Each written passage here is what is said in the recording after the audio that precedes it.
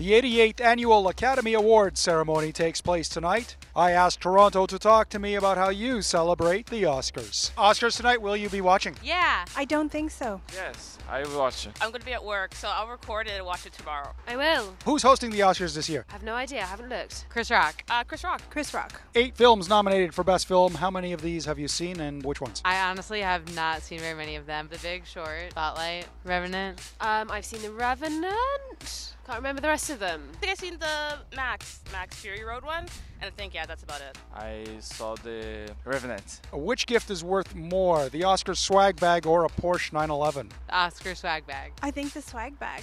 I want to say the Oscar swag bag. I heard that's pretty neat stuff. The Oscars swag bag. How much do you think it's worth? $1 million.